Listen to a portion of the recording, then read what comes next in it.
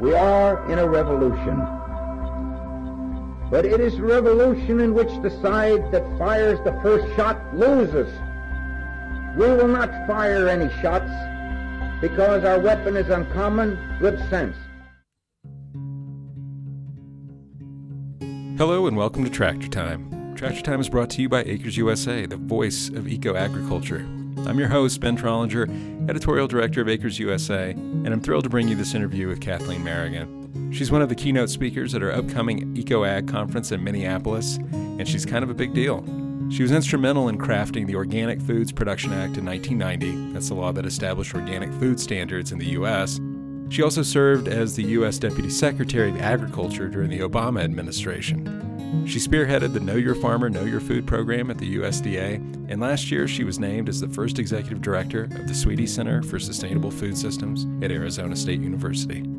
She previously served as executive director of sustainability at George Washington University, and she was named one of the 100 most influential people in the world by Time magazine in 2010. As you'll hear, she has a lot to say about the true cost of food and the future of organic farming. She has a big vision for a food system that takes into account biodiversity, human health, water quality, climate, and waste. We'll talk to Kathleen here in a minute, but first a word from our sponsor. You are listening to the Tractor Time Podcast. We are proud to be sponsored by BCS America. BCS two-wheel tractors are real farming equipment for real farmers and homesteaders. BCS is often mistaken for just a rototiller, but with gear-driven transmissions and dozens of professional quality implements, they truly make superior pieces of farming equipment. Engineered and built in Italy, where small farms are a way of life, BCS two-wheel tractors are built to standards of quality and durability expected of real agricultural equipment, the kind of dependability every farm needs.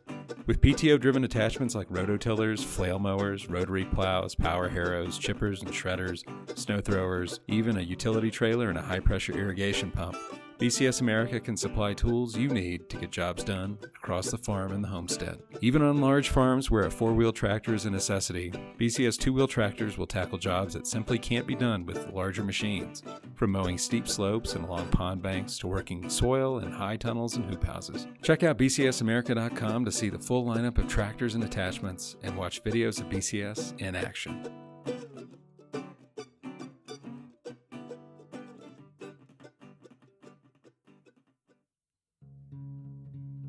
Hey, it's Ben.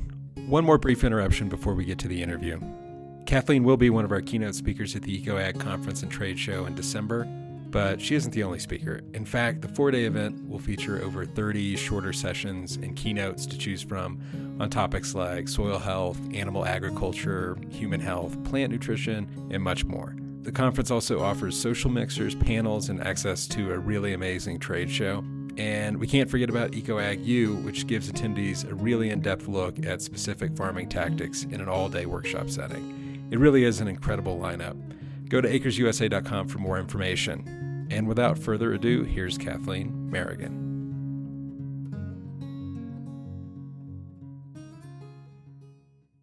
Walk us through your life in agricultural policymaking, and I also really want to know specifically how you originally became passionate about our food system.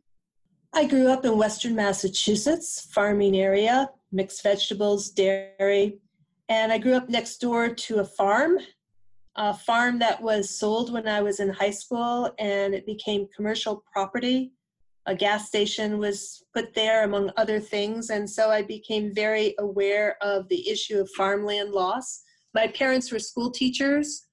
They were engaged in politics. I went into politics right after I graduated from college, and the state senator I worked for, one of the first things we confronted was a water crisis in a small rural town where farmers had used pesticides absolutely according to label, but it had gotten into their wells, their well water, and they were told not only should we not be drinking this water, you shouldn't even shower in it. And so I saw the destruction of a rural community because of pesticides. And I could have gone in a lot of different directions in my career. Probably, I've always been very interested in poverty alleviation, for example. But I saw food and agriculture as a place to invest my energies. And so really from the very start of my career, I've been involved in food and agriculture, and it's been a very rewarding career. What was it like to assume the role of Deputy Secretary of Agriculture? That's a hugely important role. Was that nerve-wracking? Was that overwhelming? I'm just curious what that experience was like operating at the highest levels of U.S. government on food policy.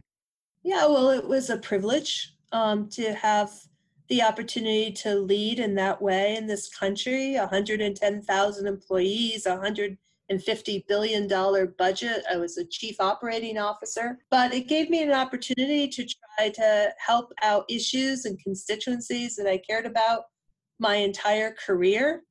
And it was, it was really a huge amount of pressure. I worked incredibly long hours. I was in the situation room all the time, because a lot of decisions of the federal government are actually made in called deputy committees, where the deputies across the federal departments get together and decide things. So, big job. I made it a little over 4 years, and I learned a lot. So in the 90s, you were developing standards for organic certification and other things. Tell us that story. I'm fascinated by how that all played out, and I would love to hear really what the climate was like at that time. So I was hired by Pat Leahy, the senator from Vermont, and I was given a portfolio of work that had to do with sustainability, and that's always been a hallmark of my work. That's great. I didn't foresee writing a law on organic standards, but actually it was the organic community that came knocking on my door wanting a national law, though doing so very cautiously with a lot of anxiety, because the federal government had been no friend to organic agriculture. At one point in my career, I had the joy of working for Garth Youngberg, who established the Institute for Alternative Agriculture. No longer exists. But he was actually economist at USDA who was fired for authoring a study on organic farming. So there had been this history of USDA being very dismissive at best of organic. But why the farmers decided they needed a national law was for a few reasons. One, the number of states and private entities that had their own standards was growing. At the time the law passed, I think there were 43 different standards in place across the country. And so there were problems with interstate commerce, because what was organic in Vermont wasn't necessarily what was organic in Washington state, and so on. So there was a need for a common standard for growth in the industry. There was also a concern that there were new entrants into the organic space that weren't steeped in the value system and the history. And it was in part because there was a scare about a particular pesticide, Alar, that had been used. And Meryl Streep, the famous actress, was very vocal on this. And it erupted in what people described as the panic for organic. So people, all of a sudden, there was this huge demand from consumers for organic, much greater than ever before. And it was a lure for new people to come into the organic sector. Now that can be good, but there was anxiety that without standards, it could also be bad. During that time, it seems like there was a lot of momentum developing. I remember as a college student during that time, later in the 90s, really becoming aware of organic food, of farm to table, that was popularized in large part by Michael Pollan's book, The Omnivore's Dilemma. You played a large role in sort of kickstarting that. So how do you see it developing over time from the 90s, early 90s, when those new standards are being implemented nationwide to today? Well, I should say right up front, I get a lot of credit for having been essentially the handmaiden for that legislation. But what was a real hallmark of that effort was that it was very participatory in terms of figuring out what we wanted in the law. And it involved consumer groups, environmental groups, as well as all the different parts of the organic community. And I went around the country and I had meetings with people, and we really worked it out as a coalition of people. And that's why the bill passed remarkably fast. What I worry about these days is there's a fracturing, not just within organic itself, like my organic's better than your organic, I'm authentic organic, and all of this sort of fracturing around potential market claims. But also we don't have the same sort of investment relationships with environmental and consumer groups that we once had. And I think for organic to continue to succeed, we have to rebuild that coalition. We have some challenging times right now with this administration, particularly the rollback on the organic animal welfare law. And we really need the clout of those environmental and consumer groups to put the wind in the sails for the organic community to succeed. I read somewhere that you said you feared that the food movement was in danger of becoming a circular firing squad. Explain what you meant by that. Well, I mean, I'm very excited to look at data on the Organic Trade Association. They did a thing a couple years ago with Nielsen to try to figure out to what extent have Americans actually purchased an organic product over the course of the year. I think it's something like 83% of Americans. I just moved to Arizona. It's not a blue state. I like to think it's purple, but in Arizona, 90% of citizens say that they've purchased at least one organic item. So that sounds like we're really making great strides. And yet, there is really, it's still a small market. And it's still inaccessible to a lot of people, and it's still misunderstood. I just worry sometimes that we are in an echo chamber, and we worry about perfection in that 95 to 100% range when we've got all of this other stuff and all of these people we want to enlist in this really very important sustainability movement. So is a circular firing squad, I certainly have used that and I've applied it in specific instances, but I just don't want to have the perfect be the enemy of the good. And I want people to recognize how far the organic community has come over the years, and largely on the shoulders of some incredible leaders who invested incredible time, energy, almost blood into getting us to where we are today. Recently, Secretary of Agriculture Sonny Perdue said the big are going to get bigger and the small farmers are going to go away. It's kind of a rehash of the infamous Earl Butz mantra, get bigger, get out. How do you feel about that? Well, statistically, he's not wrong. Maybe a caveat, a little change to what he said. We talk about the disappearing middle.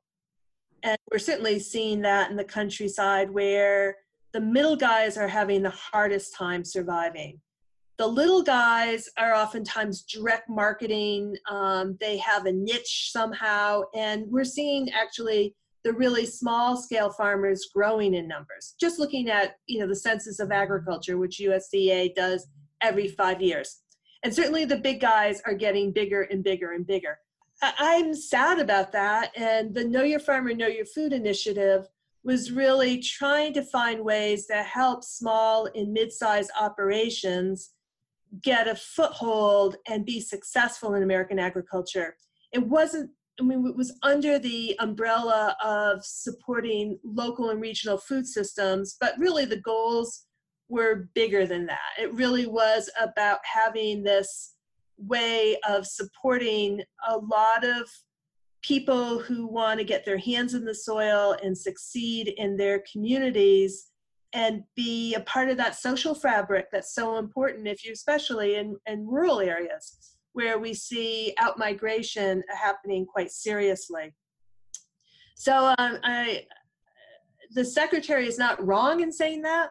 The question for all of us is, what do we do about it? And I'm particularly concerned, again, about that next generation of farmers and ranchers and how we get them on the land. And organic can be a really important opportunity there because particularly if you're doing specialty crops, you can do that on small acreage and make a go of it. And so that is a great place to bring new entrants into American agriculture, because we know a lot of these young farmers, they didn't grow up on the farm.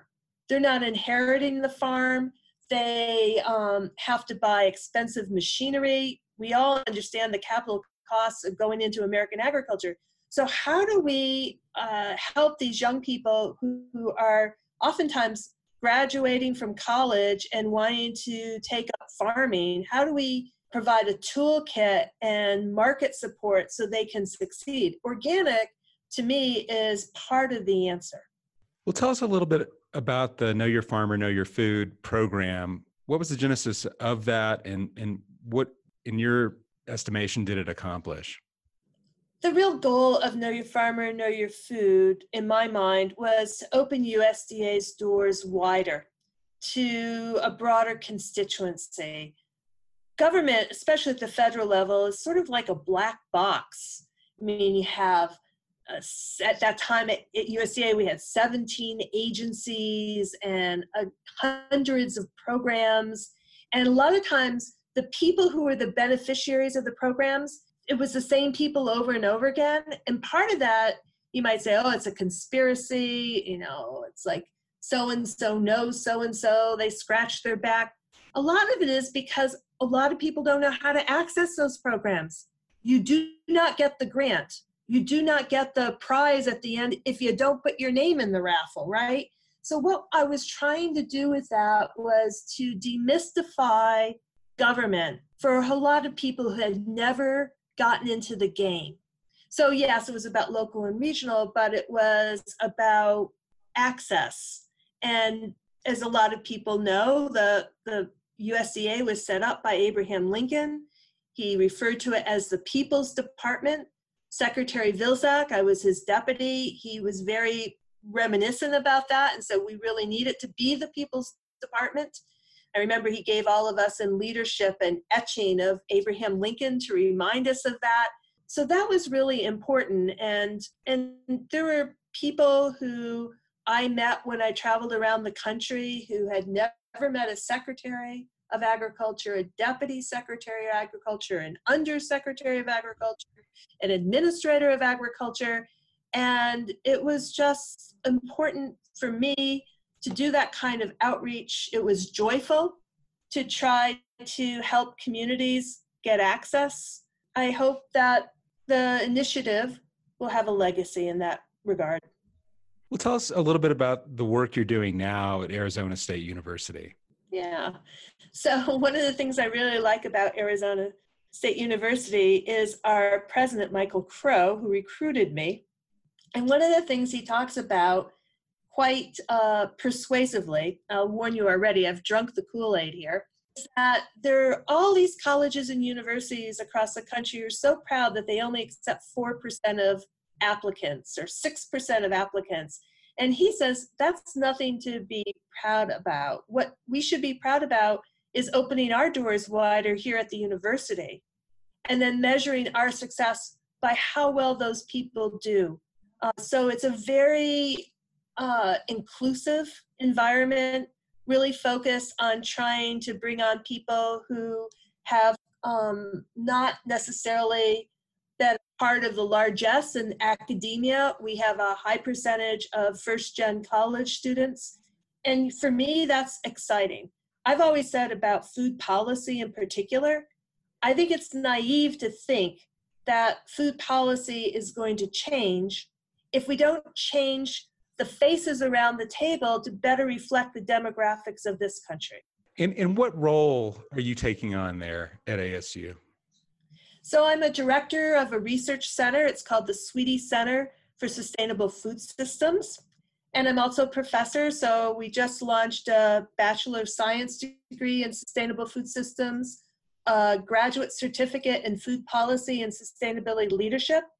And then next fall, the fall of 2020, we'll launch a master's degree in Sustainable Food Systems. In terms of our research, we're focused a lot on organic. We're doing a project right now with Natural Resources Defense Council on a report on organic. I think will come out in the spring next year. I'm excited about that. We are working on true cost accounting, trying to put a value on the externalities of food production, both positive and negative, so that decision makers, whether they're in government or in the private sector, have a transparency. And whether they want to look or not, they'll have full information when they make the decisions about our food and agriculture system. We are working on what I like to call the power of deliciousness. And this is working with chefs like Dan Barber, who I adore, up in New York State, trying to figure out how to make the sustainable choice most delicious choice. And one of the things Dan always talks about is, think about grass-fed beef. Some people say at the end of it, I don't know, it kind of tasted a little tough. And then he reflects, it's like, well, we spend all this time raising a grass-fed animal, but then when it comes time to slaughter, butchering, aging that meat, we do the exact same thing as if it were a grain-fed animal. And we need to develop that whole other array of handling that animal, and so that it delivers the power of deliciousness and motivates the consumer to choose what's best for the planet. Because only so many people are going to do what's best for the planet, for their personal health and for the health of the planet. We really have to capture that joy in food. And then the final thing that we're really working on, you're wondering, is she ever going to take a breath? But the final area that we're really focused on is also working with private industry. There's not a lot going on at the federal level right now in terms of congressional action. There's a lot of deregulation going on in the rulemaking arena, which breaks my heart. But we see that there's a lot of new entrants in food and agriculture, new entrepreneurs, and also some of the big guys are trying to shift their behavior. The Sustainable Food Policy Alliance, which is Unilever, Danone, Mars, and Nestle, breaking off from grocery manufacturers, saying our customer base wants more progressive policy. So how can we at the Sweetie Center for Sustainable Food Systems help empower entrants, both large and small, in the private sector, move the agenda forward in this time when Secretary Perdue may be more focused on large farms? You've talked extensively about taking a more holistic approach to food, one that takes into account biodiversity, human health, water quality, climate, food waste. I'm really interested in hearing more about something you've called the true cost of food. So I've got involved with the United Nations Environment Program initiative called TEEB Agri-Food. So if you go to the website, it's just teebweb.org. You can find a lot of materials there. And this was an effort to bring about a methodology to put a value on these externalities. And it involved, in the first phase, 150 scholars from 33 different countries. I was rare as an American, going to try to have this full food systems view of what it takes to put some food on that plate and also the waste after that plate. So this work carries on. The Global Alliance for the Future of Food, which is a collection of philanthropies, they're funding some work in true cost accounting, and they're trying to build a community of practice. So that would be a place for people to go, their website, to find more information. We'll talk a little bit more about food waste. I think it's a huge but often overlooked part of our food system. What's really interesting to me about food waste was that I've been in public policy jobs and academic jobs around food and agriculture for years and years and years, and nobody was talking about wasted food. And all of a sudden, it just popped on the agenda. And how did that happen? And we know now that from an FAO report that if food waste were a country, it'd be the third largest emitter of greenhouse gas emissions. We know that 40% of food is wasted, very different places along the chain if you're in a developing country versus a developed country. And I don't think those figures take into account bycatch in fisheries. So that would even increase the percentage from 40%. But it's really interesting to me that now, while we haven't really come up with a lot of solutions to this problem yet, I'm optimistic because everyone's talking about it. I have been told that part of the way it got on the agenda was that FAO and people interested in wasted food went to industry that was in the packaging area, a big conference, and they talked about it, and some of these industry guys saw a business opportunity out of it. And that's how, in some ways, it bubbled up to a number of important people's attention. So again, that goes back to one of the Sweetie Center's focus areas, is how to empower and use industry to good end. The wasted food stuff is, GAO just came out with a report this month. I love going to the ReFed website and all of the information that's there. World Wildlife Fund is expanding a very important curriculum in schools. They started in the DC area. One of my students worked on that, worked with her on that. And now it's going to several different cities, including Phoenix. Shelley Pingree has important legislation that hasn't crossed the finish line on dating of food. So there's a understanding of what really you can't eat, what's a real expiration date, as opposed to maybe it tastes a little better by this date kind of thing. So there's a lot out there that we can do, and I'm really thinking that this is something that in not too long a time we'll see some incredible solutions. And that is so important, because whenever I go to a meeting around food and agriculture, it sort of has this mantra. I don't agree with it, by the way, but this mantra that, we have to increase world food production by 70% because of the growing population by 2050. And that doesn't really convince me, because one, if we could solve the food waste problem, it'd make a huge difference. Two, there are a lot of issues around women empowerment, because the world's farmers are women. That's not true so much in the United States, but around the globe it is. And FAO says, the World Bank says, if you empower women by giving them equal access as men to education, leadership opportunities, resources, world food production would increase by 30%, which is the equivalent of feeding 150 million people a day. And then you've got all these issues around governance and corruption, and there's a lot of things that we can do around food production, and the waste example is such a poignant example that makes me believe that these projections that we have to increase food production by 70% are just off by magnitudes. You often hear some people say that organic agriculture can't feed the world. Do you agree with that? Not at all. Not at all.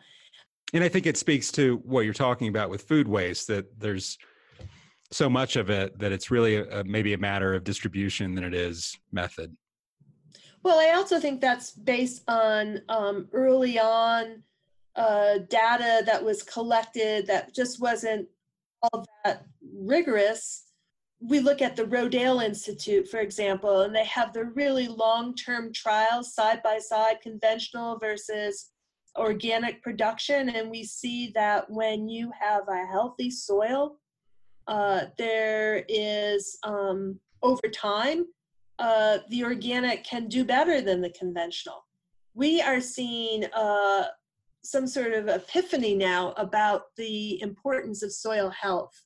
And that is in part because people are finally connecting the need to do better around food systems with climate change. So the recognition that the food and ag sector is a huge contributor to climate change in the negative way, but also has the potential to be a real contributor in terms of solving climate change in terms of particularly carbon sequestration in soils. So organic is the poster child for that and what farmers have been doing over the decades. So yeah, I don't agree that organic can't feed the world. I understand that sometimes organic doesn't work in certain places. It's much easier to grow an organic apple in Washington State than where I'm from in Western Massachusetts.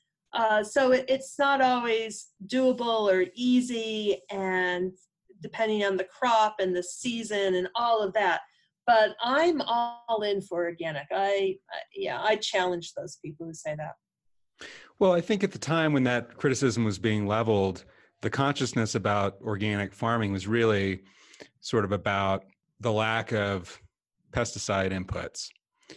Now that's sort of shifting. The conversation is shifting towards soil health. And, when it comes to organics, food labeling and certifications are important to be sure, but how do we transform the food system to create soil health and biodiversity? That seems to be the next generation of this movement. Yeah, and the thing that's sort of unresolved is around tillage. So this has always been a problem for USDA NRCS, Natural Resources Conservation Service, employees who have generally not been particularly pro-organic because they have been taught no-till. They've sworn on the no-till Bible, and we do lose precious topsoil. But organic soils managed organically have a lot of strengths. So I know there's a lot of talk about a till-less organic agriculture. I think those conversations, we all need to roll up our sleeves and have them. I'm not sure I have a firm opinion one way or the other. I've witnessed organic farming where there's tillage going on, and it seems very, very healthy to me, but I understand the concerns. And I think that's where the conversation needs to be right now. Wendell Berry famously said that eating is an agricultural act, and Michael Pollan sort of took that a step further and said it's a political act as well. What do those ideas mean to you, and do you even agree with them? Oh, I totally agree with them. And I will say Wendell Berry is the only public official, and I've met presidents and first ladies and presidents of other countries. Wendell Berry is the only person I've completely threw dignity out the window and fawned over him. He's a real hero of mine. And I often quote that eating is an agricultural act, that there is opportunity for all of us to be deliberate about our choices of what we put on our plate. It's a political act. I agree with Michael Pollan on that.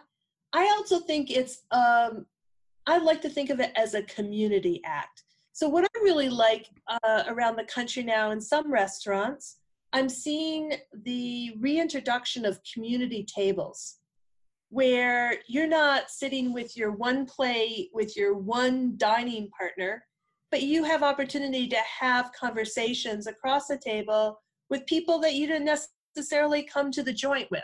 And how do we go back to more family-style meals where the meal is a coming together of community, exchange, fellowship? I think that's something that really excites me. I don't always know how to ferment that, but it is something that I hope chefs across the country are thinking about.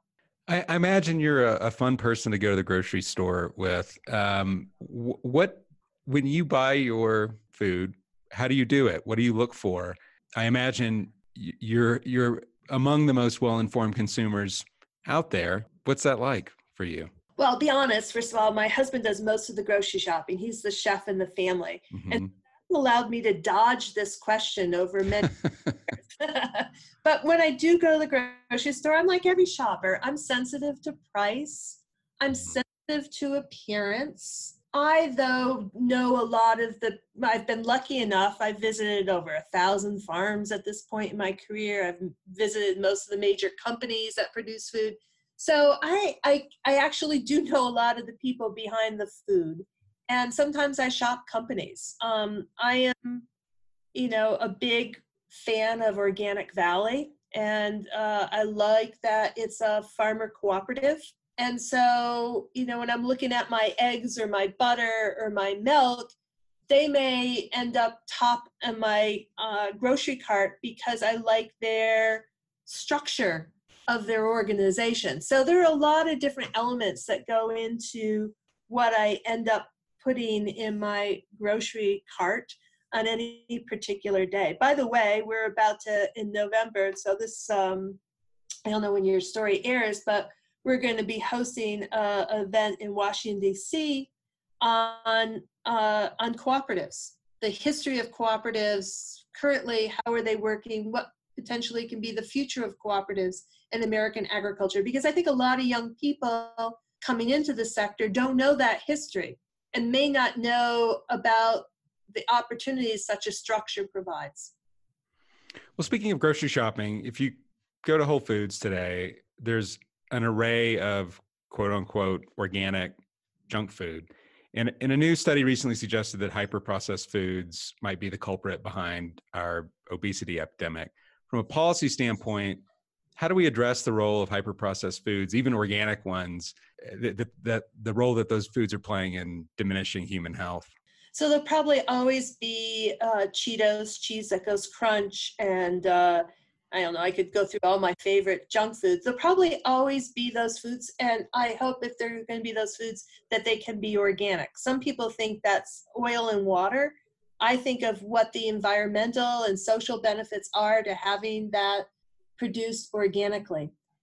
That said, I love what happened in Brazil around their dietary guidelines. So here in the United States, we put out dietary guidelines every 5 years, and the last one I was involved with ended up with myplate.gov, where the message was half a plate fruits and vegetables. I enjoyed that.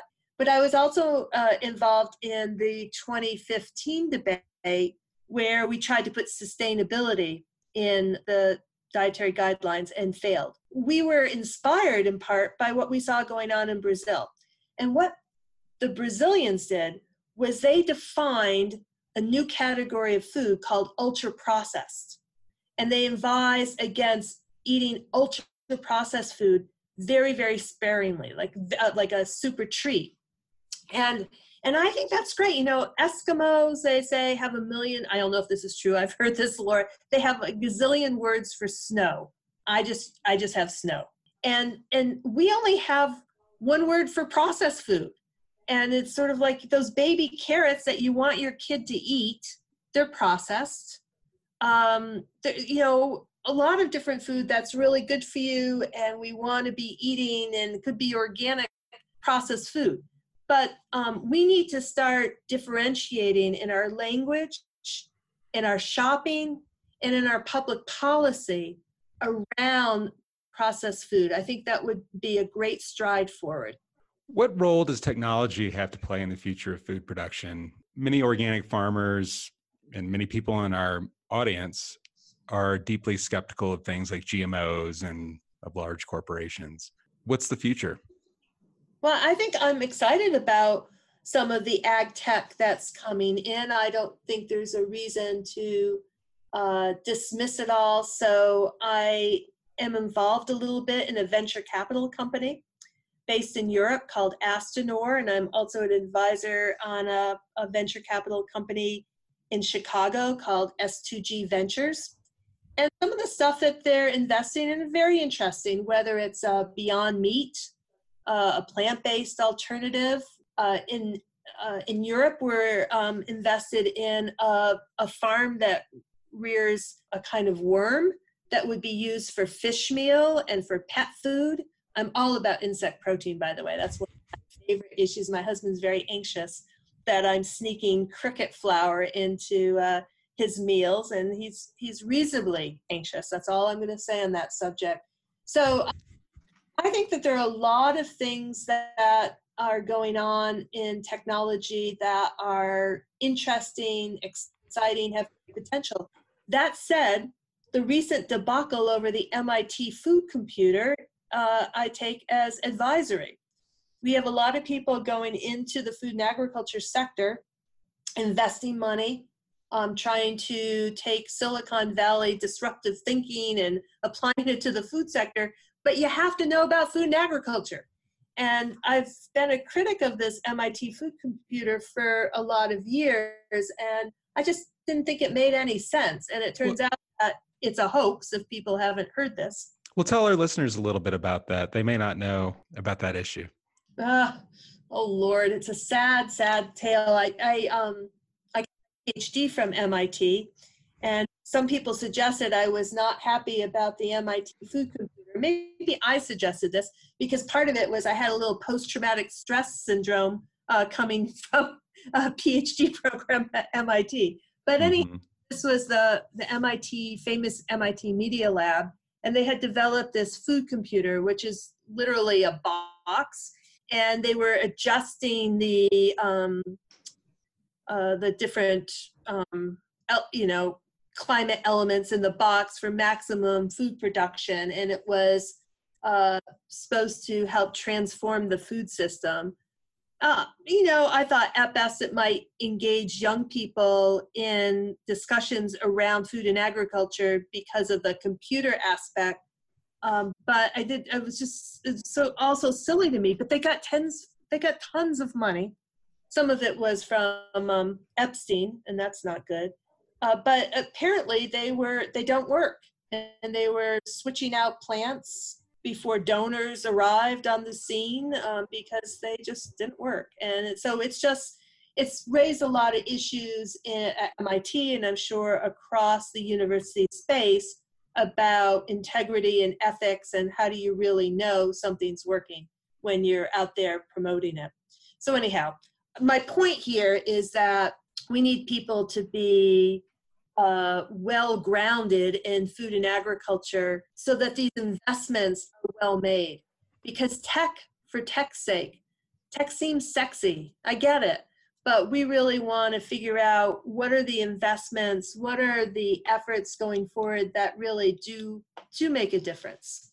Well, so the big debate lately has been about the role that gene-edited crops might play in organic agriculture, and a lot of people are taking pretty strong positions on this. What are your views on that? So I'm not anti-genome editing. I've never been anti-biotech. But here's the thing. I think we need a strong regulatory regime oversight of genome editing. We are still working with the coordinated framework that was established by Dan Quayle in 1986. The technologies have evolved, grown it's far different scene than it was in 1986. And we need to have a regulatory system that is able to make sure that what decisions are made are good ones. The difference between something like CRISPR and the old recombinant DNA technologies is that this is something that potentially someone could do in their garage. So even more reason for regulatory oversight. Now, I know that is not with the times in Washington, D.C. right now, but that's what I think. Talk a little bit about that. What are your views of what's happening in agricultural policy right now under the Trump administration? You said earlier, you used the word heartbroken. What do you mean by that, and what are you seeing that's giving you pause? Well, heartbroken in so many different ways. A lot of it because a lot of the things that we worked so hard on during the Obama administration are being dismantled in the regulatory sense. Heartbroken because farmers are on the front lines of climate change. And we have an administration that doesn't want to acknowledge climate change, where scientists who are working on solutions to climate change have to do so in the dark because they can't let anyone even know they're working on such things. Heartbroken because a lot of our farmers depend on overseas markets, and the different kinds of trade wars have really taken a toll on American agriculture. Heartbroken because we still, and this was a problem in the Obama years too, we still have a lack of immigration reform, so that a lot of farm enterprises, and not just really large ones, a lot of mid-size and smaller farms as well, depend upon farm labor from people from other countries. And we did see a little bit of effort on H-2A regulations recently, but we know that some American industry is just closing shop because they can't get a legal workforce. They don't want ICE knocking on the door. And that means that if we don't resolve that problem, more and more of our food is going to be imported. I don't think that's good. So I'm heartbroken. Yeah, that's my statement for the day. I want to return for a moment back to investment. Talk about a little more about how big dollar investors are starting to take notice of the need to transform our food system, and what are the positive effects and what are the negative effects of that? Well, I mentioned that I work at the Sweetie Center for Sustainable Food Systems. Well, the Sweeties, who provided the endowment for this center, just developed what called the Awesome Burger, which is a plant-based burger, and it's being produced and it will be sold by Nestle. I think that's good. I think that all the projections are that if we continue to consume meat in the way that we are currently, and particularly when you look at other parts of the world's economies improving, and when those economies improve, meat consumption goes up, the consequences are dire. So the idea that big companies are investing in alternative proteins, I think, is excellent. Now, my favorite meal, honest to God, is steak. So I'm not saying that everyone needs to be a vegetarian or a vegan, but reducing meat consumption and figuring out ways of doing that and keeping an eye to enjoyment of food, I think is really wonderful.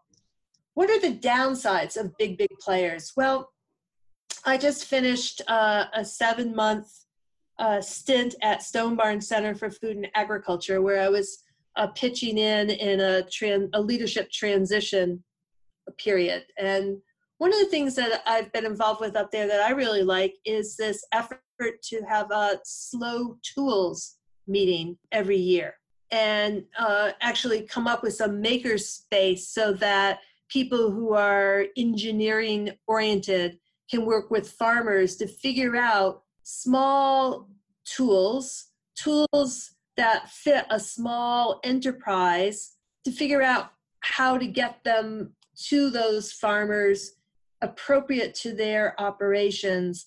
It's not something that Caterpillar is going to do necessarily, or John Deere, or what, because they need a certain amount of market share to make that R&D worth it and to make the marketing scale. It's not a scale at which it's of use to them. So as we've seen consolidation in the agricultural realm, sometimes the needs of the small guys are just not on the screen for people. And so that's when you have an NGO, Stone Barn Center, doing something like that. You briefly touched on sort of the debate that's going on right now about meat and meat consumption. And maybe this sort of harkens back to the concept of the circular firing squad. But you have people on one side who are saying the way in which we are currently producing and consuming meat is a public health disaster. And then on the other side, you have people like, grass-fed beef farmers or ranchers who are saying, wait a minute, we're creating an ecosystem here. We're sequestering carbon in the soil. We represent an alternative to sort of the industrial model that is creating so many sort of environmental and health-related problems. What do you say to that? Ideally, we would have recalibration of livestock numbers and locations where they're raised, So it would match farmland needs. So you really would have that circular, not a circular firing squad, excuse me, but a circular sense in terms of sustainability, because, animals on the land at appropriate scale really makes the system work and makes it so you don't have to have added nutrients to the land in terms of synthetic fertilizers or what have you. So I just think, again, that means eating less meat and trying to figure out system-wide how we get away from large CAFOs with huge methane digesters. Better to have a digester than not, I get that. To a integrated livestock crop operation that hits and rings all the sustainability bells. So a shift in the way that we eat. I've read somewhere that you're a big proponent of pulses. Is that correct? Yes. Is that's part of the future of food in America and elsewhere? Again, oh, absolutely. So pulses, really important. It can be a protein source, but it's also so important to the land to have pulses. And the problem is, and this again is where our chefs can come in and where some of these new entrepreneurs can come in, is that when farmers want to have a really healthy crop rotation, it's sometimes multiple crops over multiple years. And all of those crops need to have a market. And so building out knowledge about pulses, consumer products that feature pulses, talking about pulses, I'm all in. That makes so much sense for the health of the planet and the health of the human body.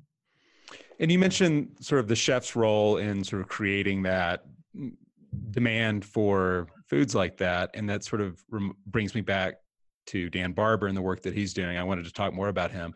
And for our listeners who don't know who he is, check out his book, The Third Plate. It's a really important work. I think Dan is like one of the more interesting thinkers in our country right now on our food system. And I know you've been involved in the work that's being done at the Stone Barns Center. I would love to hear more about the work that he's doing. And also I'd love to hear more about the power of deliciousness, because I think it's a really compelling concept. Yeah. So I've been involved with Dan and Stone Barns Center for, I think it's about 18 years now. So it's been a very long time. And he is such an impressive intellect. I make all of my students read The Third Plate, by the way.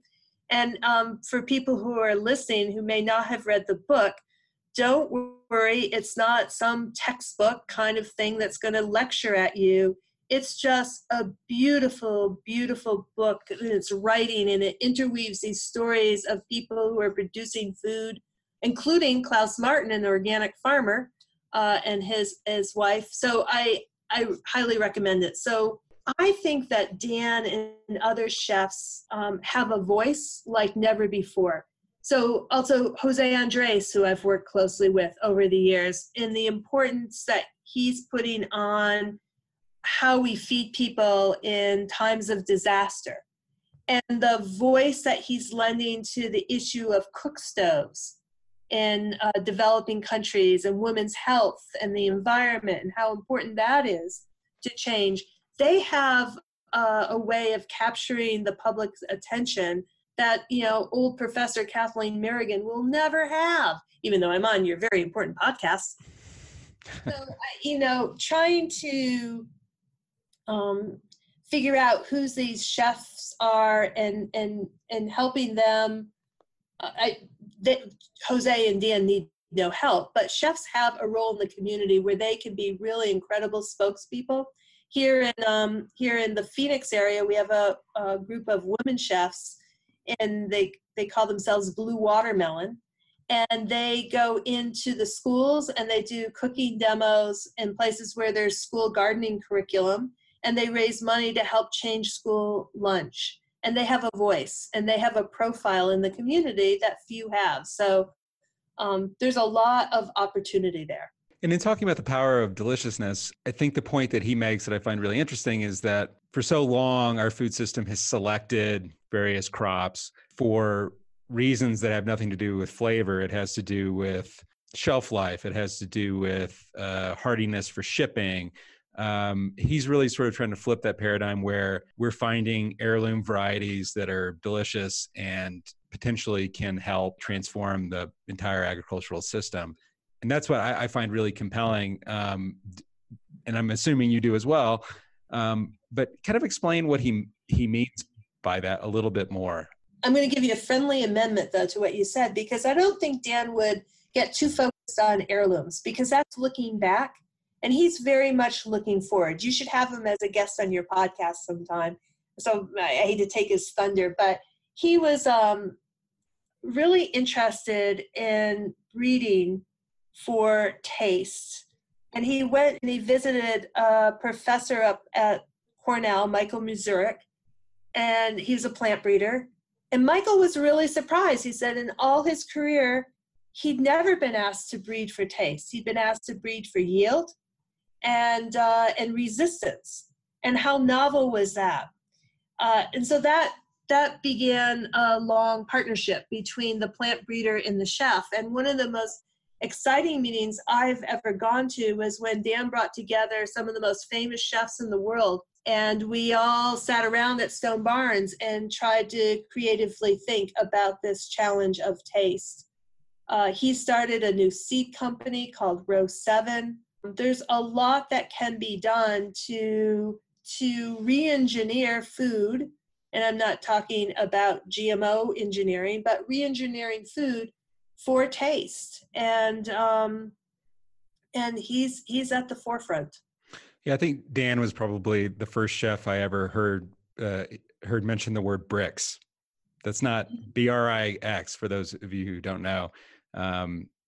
Just to kind of give our farmer listeners a sense of how sort of in deep he is on agricultural issues.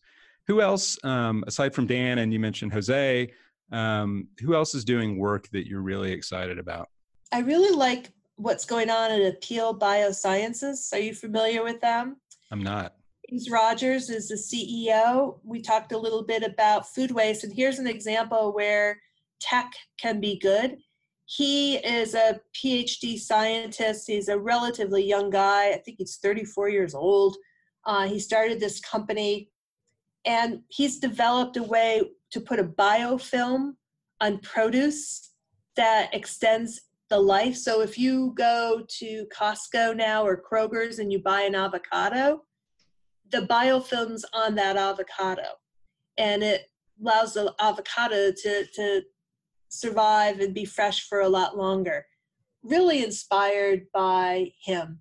There is a young woman who's CEO of Artemis, which is a Brooklyn-based company where they're doing a software solution for small, medium-sized growers, some of it indoor ag. Allison Knopf, I think that's really a cool thing to watch. I don't know, I could go on and on about people I admire. In fact, a lot of the people I admire are on the farm, working, toiling every day. I'm really anxious about what's going on in the dairy sector right now. And I think of some of my friends and how hard they're working, and my heart goes out to them. I admire them. I don't know how to help them. They're in crisis. What role do farmers have to play in combating climate chaos? Well, they have great opportunities on their farms in terms of soil health, and hopefully there's starting to be some building consensus around the need to compensate farmers somehow. Maybe it's a trading scheme like we used to do, what we did with acid rain or wetlands. Maybe it's a construction of some other kind of ecosystem market. Maybe it's actually money out the door at USDA. But rewarding farmers for environmental stewardship is something that hopefully will happen in not too many years and will be something that is welcome in the farm sector. Remind me your question here again. We have to rephrase it because I go. But my question was, how do we solve climate change? I think. Maybe I'm dodging it because it's such a big. Oh, right. How do we solve climate change? Particularly through agriculture. Yeah, well, it's really a lot about soils. It's a lot about trying to reduce inputs. It's a lot about reducing our livestock numbers. It's a lot about reducing food waste. And if, to the extent that farmers have some control over marketing orders, and some of those marketing orders include different parameters around how the size of what something should be and its appearance. If they can relax those sort of things, maybe there's less wasted food. So I think farmers can do a lot. And I think that we need to start having more of those conversations about climate change in farm country, and do it with some sensitivities. It's not like there are no good people and bad people. It's a crisis we're all facing. And what I know for sure, being on a university campus, is it's something that's weighing very heavily on young people. They feel very, very anxious about it. So all of us, I'm turning 60 this month. Oh, I'm going to cry. All of us who are older, we have a responsibility, younger generations, to start having these conversations with greater urgency, and figuring out how the food and agriculture sector can step up. What are you hearing from your students, from these students who are deeply interested in food and agriculture? Are you inspired? What's been your experience so far?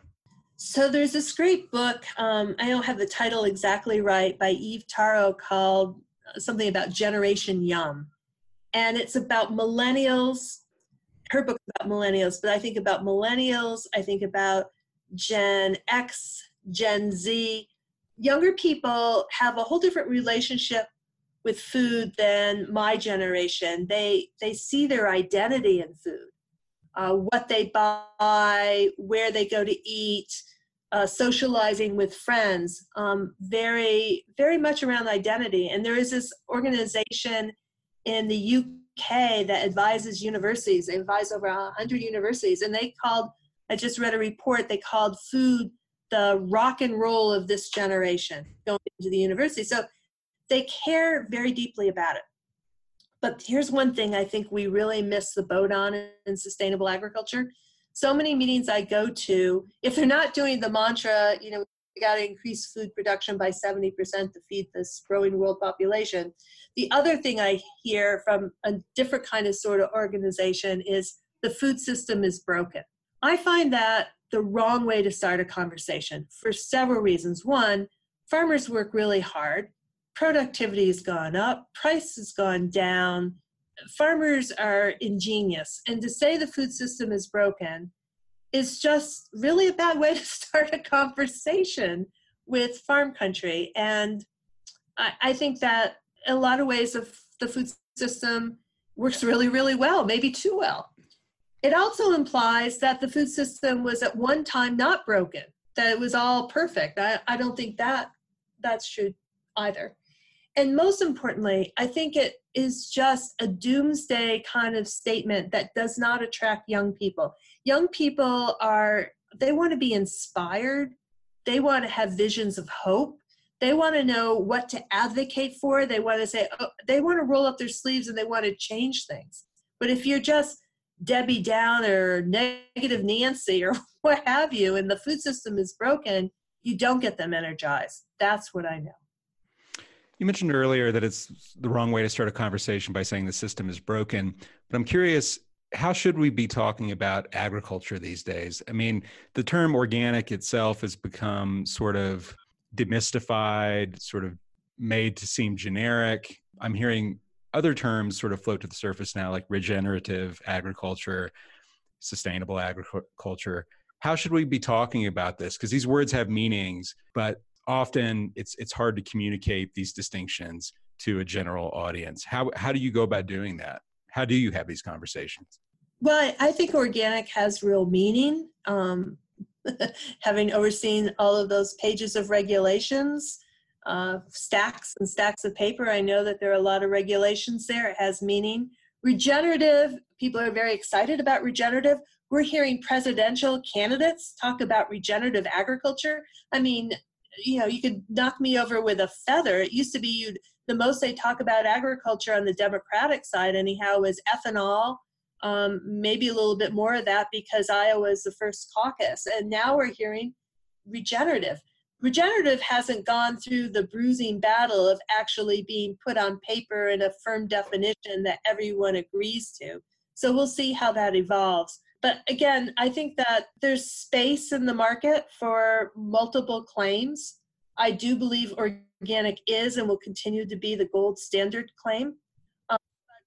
But this is something that we shouldn't be battling over. This is again that circular firing squad thing, my regenerative is better than your regenerative. It's like, yeah, well, you lost me. And then you leave consumers confused. I've seen that in the organic marketplace where small differences of opinion have been fought out in the front page of the New York Times. And then people say, well, I guess organic doesn't have integrity anymore, or it's a meaningless label. And that's far from true. Other industries don't behave that way. And we have to figure out how to move policy forward and standards forward in ways that we agree to disagree about and in a way that doesn't hurt the market. Kathleen, I really appreciate you talking with us today. It's been my pleasure. I'm looking forward to coming to the big conference in December. I'm looking forward to meeting you in person. There you have it, Kathleen Merrigan. Thank you for listening to another episode of Tractor Time, brought to you by Acres USA and BCS America. Subscribe to our channel on YouTube, iTunes, or anywhere podcasts are available. Also find us on acresusa.com, ecofarmingdaily.com, and don't forget to subscribe to our monthly magazine. Thanks for listening and have a great week.